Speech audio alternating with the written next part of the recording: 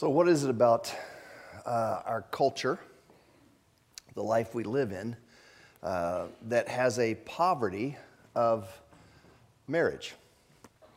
I mean, I could quote statistics, I could do all kinds of things, I could delve into some of your lives, and we would see that, as Justin was talking about up here, what is it that makes us think that we can put two people who are coming from some type of broken family relationship? Now, even if you have the perfect family, there's some brokenness in it, and put them together and put them in a confined space, give them a couple kids and a dog, and think it's like going to be life happily ever after. It doesn't really happen. And so I'd like to start sort of maybe at the beginning this morning, and we don't have quite enough time, although we could go a long time here with this. I'm sure you wouldn't appreciate that, but I think it has to do with the way we're raised as humans. I think the problem with marriage is how we see ourselves in our singleness. You know, it's about math, and we've seen this math, 1 + 1 = 1. Dan shared us, with the idea that this idea of we are created in the image of a God that exists in three persons. One God in three persons. Pretty crazy stuff. But 1 + 1 + 1 = 1 there, and we come along and we don't necessarily see ourselves in our singleness as a whole person. We don't understand our identity as core. Our identity is not in our sexuality. Our identity is not in our vocation. Our identity is not in our social relationships. Our identity is found in our created order. God created us in His image. We come whole as an individual. And because of that, we have a hard time. Most people who get married, I have had the misfortune or fortune, however you look at it, of performing a lot of weddings in my life. People often ask me, what's your batting average? It's like, how many of those people have stayed together? And, I shudder to figure that out. So what is my batting average? I don't think anybody's is very good, because what happens is you take half a person and you put them together with another half of a person. We think we're going to make a whole. And that's just not the case. We have to see ourselves as a whole person first and foremost.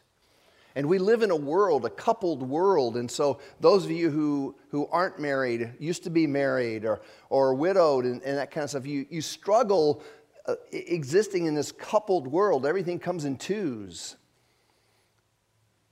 And even when you go someplace, it's like you need a +1, and it's like, really?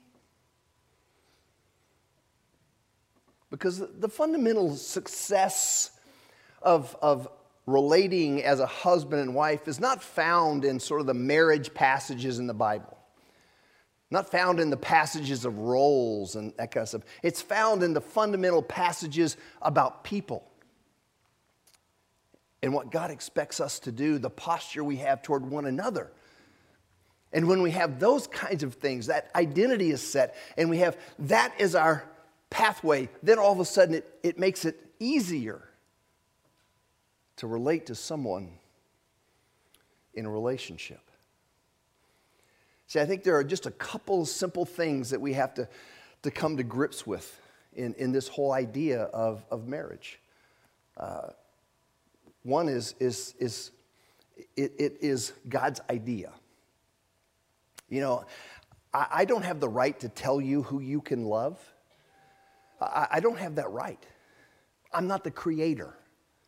I'm not the designer of life.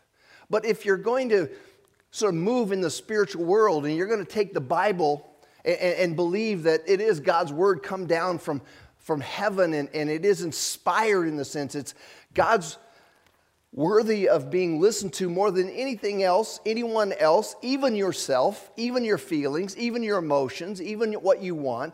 God is, what he says matters most, becomes for me one of those fundamental issues.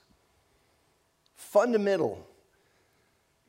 We have so much going on in our culture today. You know, you can be banned from the right and you can be canceled from the left and you can all that kind of stuff. We don't have any moral fixed ground anymore in our world. And I'm going to stand here this morning and speak against all of that to say that I believe this is the fixed moral ground. That what God says matters more than anything else. It was God's idea to put a man and a woman together. In that first created order in Genesis 1, God created Adam, he created Eve, and he brought them together. And in Genesis 2, we get the first marriage ceremony. We get the first moment where we find out, what does marriage mean? You know, I have so many people that ask me questions that they want me to answer the big questions in their life. You know, we haven't been married, but we're living together. Is that okay? And it's like, we don't have a sheet of paper. We don't think a sheet of paper defines our relationship. And it's like, well, I don't think the Clay County people really have anything to do with your marriage. That's not it. They weren't around in that moment when God created Adam and Eve. No county clerk or whatever it is. But right there in Genesis chapter 2, we get this first marriage ceremony that has those two vital things. It says that God put Adam and Eve together, and it says that they left their mother and father, they left home, and the two became one. And so there was really, if you just spend a little time sitting in that, you see two things there. One is that there's a commitment to one another. And then there's a public stance to live as husband and wife. That's what brings a marriage together. That's what the Bible is thinking about when it uses the idea of marriage. I commit. I committed 40 plus years ago to live with Candace Stone Sotheby, in an apple orchard overlooking the St. Lawrence River. We said some words together, and we've lived out that life. And I am proud to call her my wife. I think she's proud to call me her husband. You can check on this afterwards. And that's our public stance. And that's what God does in Genesis chapter 2. He gives us this idea that this is what a marriage looks like. And then as we move through the Bible, we begin to see these fundamental truths about how do we relate to one another. Now, I love the passage in Ephesians 5. That's where the word submission comes in. I know, you've been waiting for me to drop that shoe, right? It's like, if he says that, I'm out of here. By God, And what I love about that passage, I actually, if you want to read something that's just scintillating, I wrote a master's thesis on it.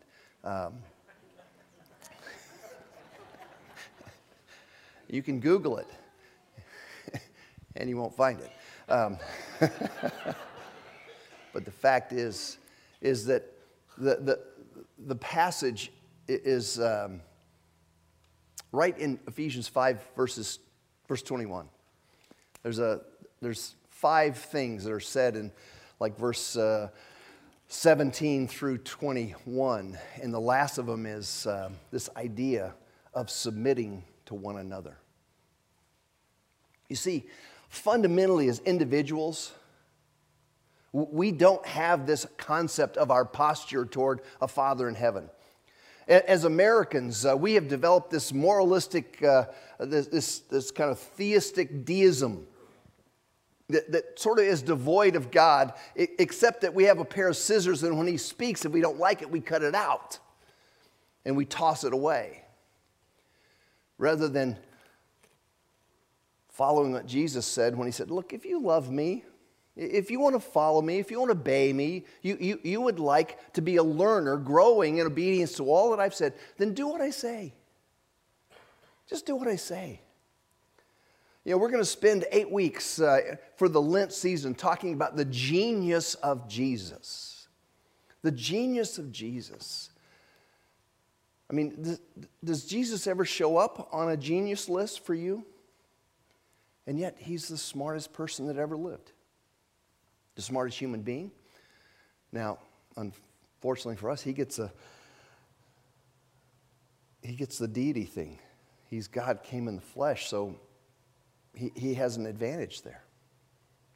But the fact is that Jesus is interested in us leaning into what he says. Not because he wants to create some box that we have to live in, but because he believes that he wants more for you than you want for yourself.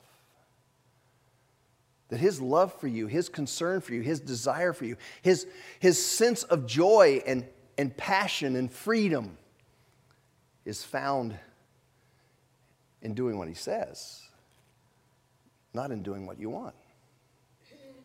And unfortunately, for most of us, when we do the math, when we think about doing this math, it's half plus half equals whole. And the fact is that there's always a math problem with that. It's like, I'm concerned that my wife gives me 50%. Right? If that's my 50, what's 50%? I'm not quite sure, but she never really does give me 50%. She might approach 49 sometimes, but she never gives. So I am not going to approach 50 until she approaches 50. I'll get there. You know, it's this little détente, negotiation. And that's really a recipe for disaster. It is. In Philippians 2, it is, for me, the fundamental passage in the Bible about marriage. Now, most people, if you know the Bible at all, you're sitting there going, what? There's nothing in Philippians about marriage. Well, there is, actually. In Philippians 2, we find an example of what God wants for the posture that you and I have, that posture of fundamentally understanding who we are and what the pathway to the best life we could possibly live is. Paul says, in your relationships with one another, have the same attitude of mind Christ Jesus had. Now, he just said before that, really what he's asking. Do nothing from selfish ambition or vain conceit. Rather, in humility, value one another above yourselves. Not looking for your own interest, but also for the interest of others. Imagine if that was the theme of your marriage relationship. Do nothing from selfishness or empty conceit, but with humility of mind, valuing one another above yourselves. Now, I know what's happening right now inside you. You're thinking, I hope my spouse is listening. Right? Because we fundamentally feel like we deserve something.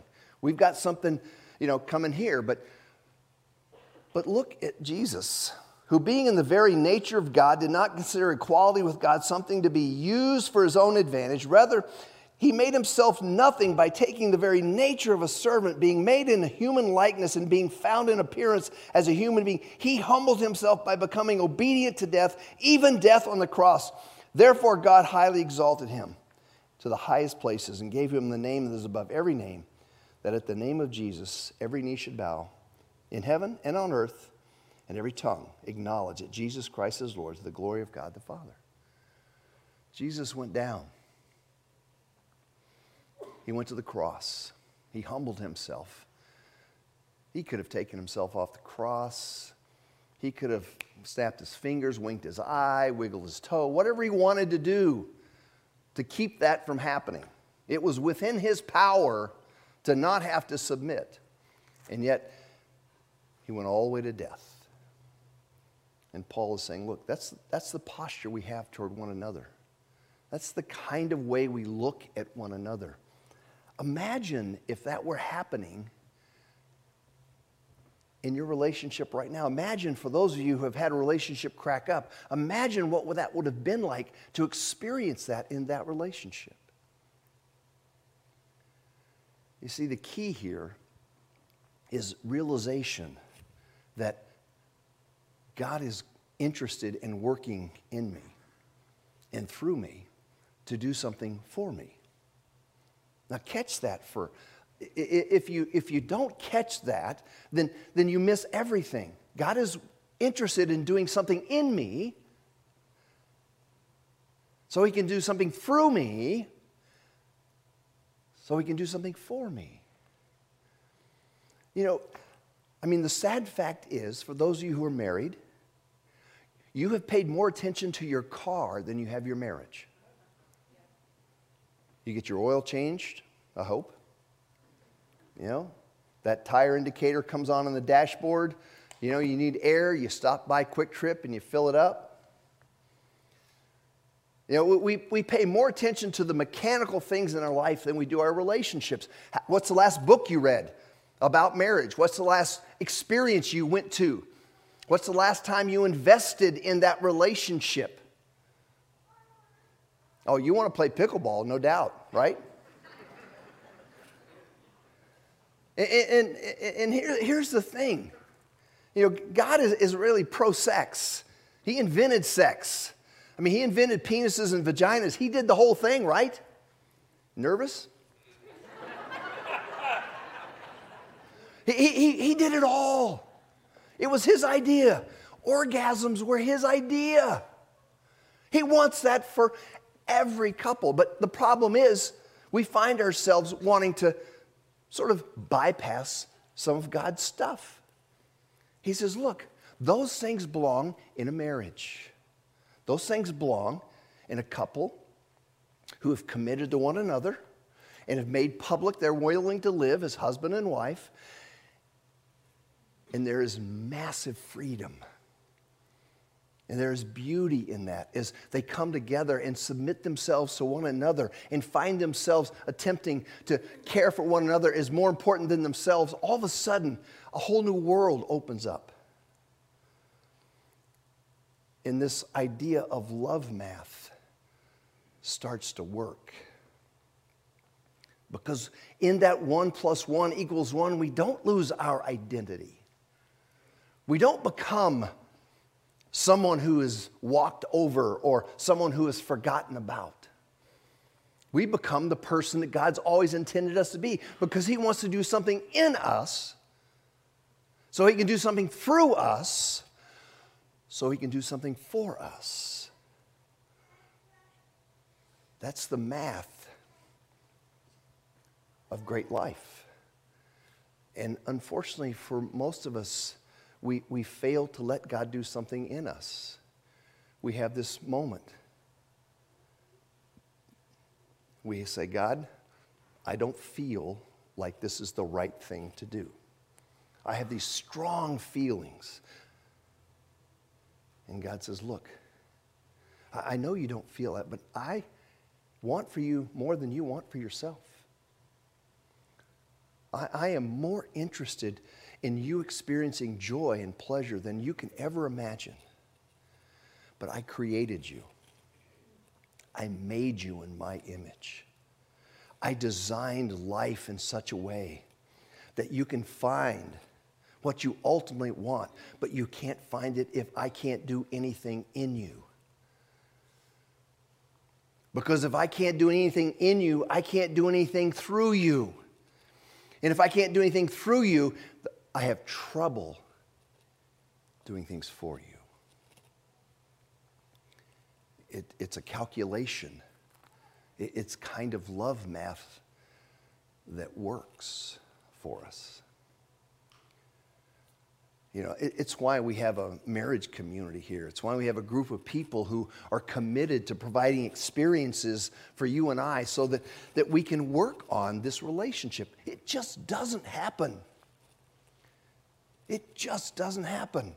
What happens is the same thing that happens if you fail to pay attention to the lights on your dashboard in your car. Bad things happen. Money drains out of your bank account. You get mad at people because you're spending so much money on mechanical things because you just simply failed to put oil in a car. And guess what? Engines don't work if they don't have oil in them. Relationships don't work if you don't make investments in them. Most of us are embarrassed. Most of us are embarrassed because we think, wow, I don't want anybody to know that our relationship is hurting. Well, let me help you out here. Everybody knows. I mean, it's no secret. People know. So who cares what people know? What you should care about is that relationship. You should care about finding what God desires for you. His passion for your marriage is far more than your passion, so join him in that. Let him start doing something in you so he can do something through you, so he can do something for you. It's what marriage math is all about. But you have to make that investment. You have to come and say, look, I am going to do something. But it's fundamentally what happened in Genesis 2 with Adam and Eve. Now, fortunately for them, they didn't have anybody else to go to, right? No attraction, no draw, no nothing. No phone, to endlessly scroll through their Facebook feed or their TikTok feed or whatever to distract them from the pain that they're in. No ESPN to watch endlessly the same play over and over and over. You can only see that hole-in-one at the 16th hole, at the Waste Management or the WM Open so many times, but you got to see it from every angle. Wasting time, entertaining ourselves to death, rather than making a commitment to one another, rather than coming to find out, what's the red dot here? Where are we? Where are we? And is our communication good? How do you feel about it? How do I feel about it? How's our relationship sexually? Are you satisfied? Am I satisfied? I mean, those kind of discussions, I don't know. I don't get a chance to have a camera in every one of your houses. Just a few, so we can make these dramas up here, okay? Just a few. And I'll tell you who you are afterwards if you'd like.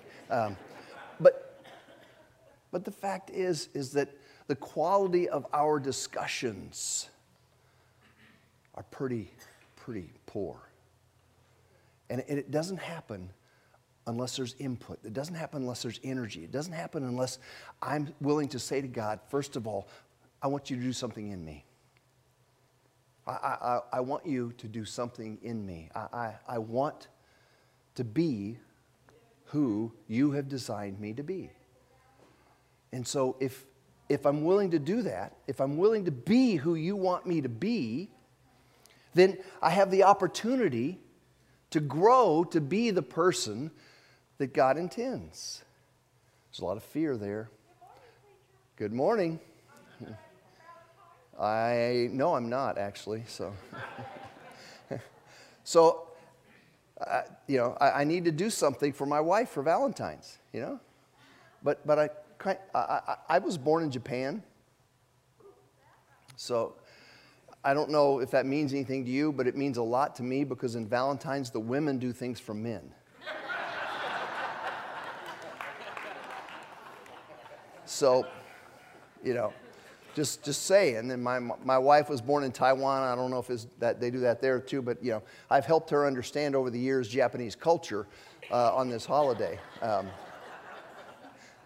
But I diverse. So The fact is that you and I have to make an investment. We do have to make an investment in a relationship. And the question is, are we willing to do that? Are we willing to really make that investment? Read a book, attend an experience, take a course, talk to one another, grab 10 questions out there off that deal and use them tomorrow. Whether you're at McDonald's or you're at some fancy Plaza 3 restaurant, whatever it is, talk about it. Hardee's, okay. Whatever it might be, do something about it. Because that's the beginning of God doing something in you, is that commitment, that willingness to commit. My marriage wasn't always happy. Wasn't always fun. We had a horrendous first year. Candy and I, if you've ever related to either of us or seen us relate to one another, you realize that we both have strong opinions about things. And we both have this fundamental, basic assumption that we may not always be right, but we're never in doubt. And you bring those two things together, and there's a lot of friction, and it's just by God's grace that we made it out of our first year of marriage. But it wasn't long into that time when there was a moment that I was in graduate school, and she was working and gaining most of the income. I was doing a little work on the side, and I had not invested in my relationship. And so one day we worked at the same place. I go to work at lunch and usually see her at lunch. She's in the lunchroom or someplace. She's not there. And after a couple of hours, 2.5 hours, she comes back from lunch. She had been to lunch with her boss.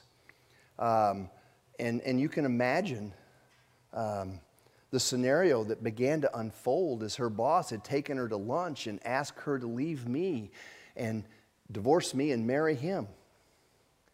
And I'm sitting here almost stunned because I was just clueless in some ways. Just clueless. And at that point, I had to make a decision. I had to make a decision whether I was going to love my wife like Jesus Christ loved the church. In Ephesians 5, gentlemen, it says that. It says, you love your wife. And that's the beauty of standing up in public. Oftentimes when I'm on this stage and I have a young man up here who's committing himself, or even an older man committing himself to live as husband and wife, I always say to him, you're taking upon yourself one of the most difficult relationships and commitments you could ever make. Because when you look through the Bible, the way Jesus loved us is while we were yet his enemies, Christ died for us. So here was my wife coming to me, telling me that she was in the throes of amazing emotional problems because this guy that we had both worked for had taken her out to lunch and asked her to leave me and go with her. And I had to make a decision. Were my feelings hurt? Yeah. Was I pissed? Yeah, I was. Did I want to rip his throat out? Yes, I did. But fortunately, and this is only God. God did something in me. He let me look at her. It was like, I want to live for the rest of my life with you. And I made a commitment. We're going to make it through this. We're going to figure this out. I fundamentally didn't have really the maturity. I was a snotty-nosed 20-something kid with, very little experience, but yet somehow, some way, I just stuck a stake in the ground and I said, I'm not leaving. I'm not going anywhere. I'm here. And it was that commitment. It was that fixation on the truth that God had brought us together as husband and wife that allows us to be here today. It allows us the opportunity to have the kind of relationship we have. Because I decided, I made a decision, God, do something in me I'm not the husband I need to be. I need to be a better husband. I need to love my wife more significantly. She needs to feel your love coming through me. And so he began to do something in me so he could do something through me. And so now he's done something for me as we celebrate 40 plus years of a relationship. But it starts fundamentally when we decide to make an investment. When we decide to put something in, to put some energy, put a commitment, and say, look, it may be a wreck right now. It may be okay right now. We may be in the aura and glow of glory in our relationship, but I can guarantee you it won't always be that way. There's a gravitational pull towards chaos in every relationship. And so the need to fundamentally say, Father, I'm going to let you do something in me. I'm going to make a commitment to make an investment in my relationship. I'm going to be the person, the whole person that you have created me to be, so that I can relate to the whole person that you've created alongside me, so that we can live as husband and wife and experience the joys that you have set before us. And it starts right back here. Father, do something in me so I can watch you do something through me, so I can enjoy what you do for me. Let's pray.